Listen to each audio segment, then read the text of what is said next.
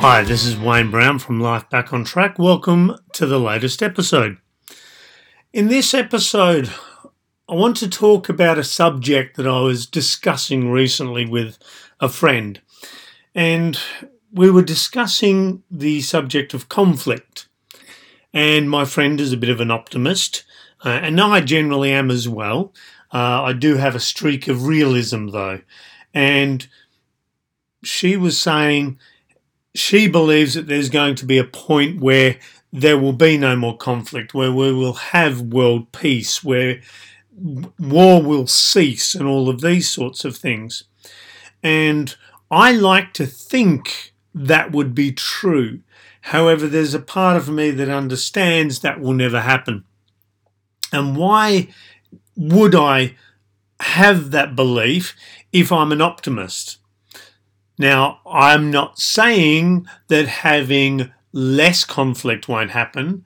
However, being in a world when there's no conflict, I believe is a little bit naive. Conflict comes from our emotions. So our emotions, we can feel lack, we can feel jealousy about someone else's situation, we can feel that we deserve it more. And because of this, we will try to take it from them. And because of their reluctance to give it up, understandably, they resist and we then have conflict. We also have conflict when someone says something, and it could be out of ignorance, and it triggers off something within us and we get upset. We respond, and then they counter respond to our response, and therefore we have conflict. So having conflict will always be present in our lives. We will always have conflict. We'll always have arguments. We'll always have disagreements.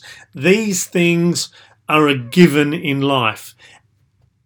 As long as we're all individuals, and that's individual people, individual communities, individual nations, we are always going to have conflict on every level because of those things I've just spoken about. The thing we can do is learn how to deal with conflict more effectively. You see, if we don't deal with conflict effectively, we don't negotiate for a resolution that's agreeable to both parties. So we will have a situation where we will see someone that has something we want and we go up and we say, we want that. And then they, of course, would say no because they don't want to give up ownership or possession of it. And then we would negotiate and work out how we can share it where we're both happy with what we have to give up, but also with what we gain from it. Same with relationships. Someone says something that upsets you, you then respond to their statement, and instead of them counter-responding or reacting to your response, they initiate a conversation where you can discuss and explore the situation so that their ignorance is reduced and you feel valued and heard.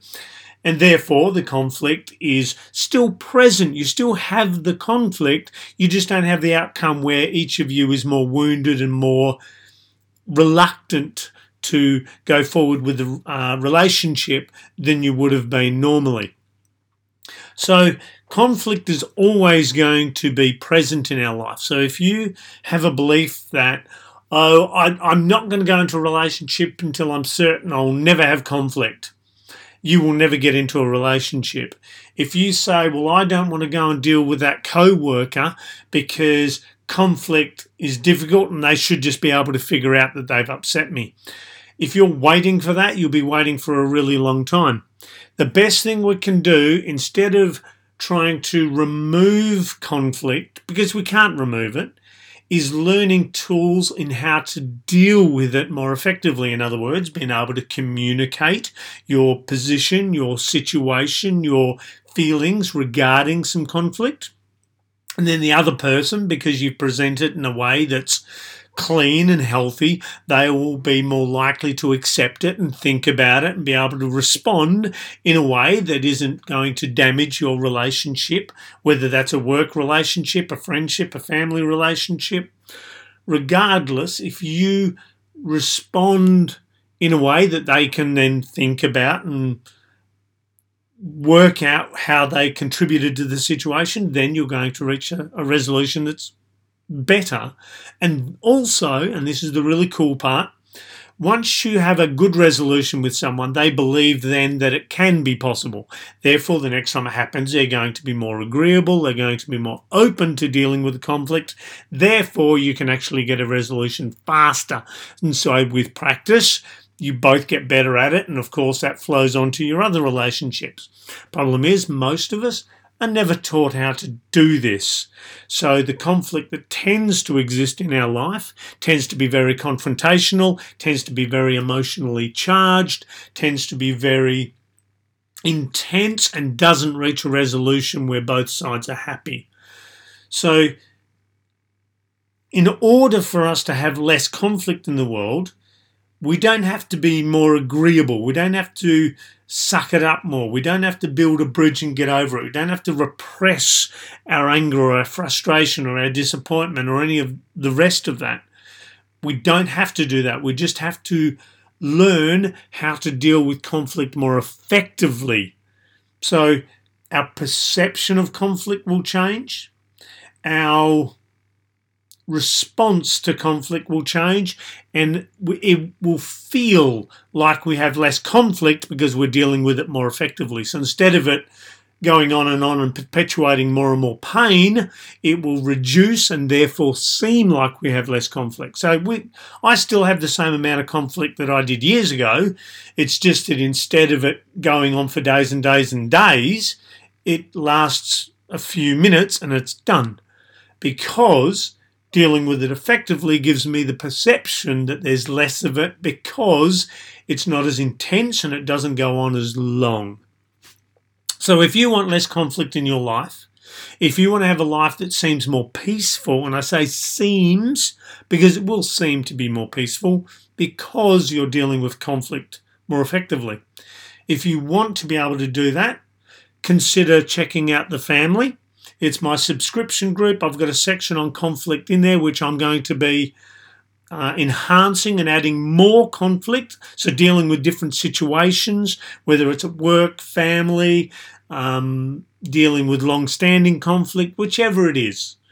I'll be adding into that soon. However, at the moment, there's a heap of good information in there on how to deal with conflict, reducing it, having less internal conflict, where you're battling within yourself, having different things you want, but things you feel you should do. So instead of having that battle between yourself, you can deal with it. So you can consider checking out The Family. Just click the link in the show notes and check it out for 30 days. Other than that, thank you for listening. I hope all these podcasts and episodes are opening your mind to various things. And if you feel this is helping you, please feel free to give me some feedback, because I'd love that. And also share it with people who you feel may benefit from this, because the more people I help, the happier I am. Okay then, folks, look after yourselves. Thank you for listening and helping me grow my podcast. It means a lot to me. Look after yourselves. We'll catch you on the next episode. And remember, here's to a good life.